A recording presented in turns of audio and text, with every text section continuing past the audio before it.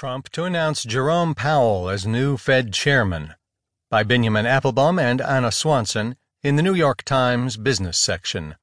I'm Keith Sellen-Wright.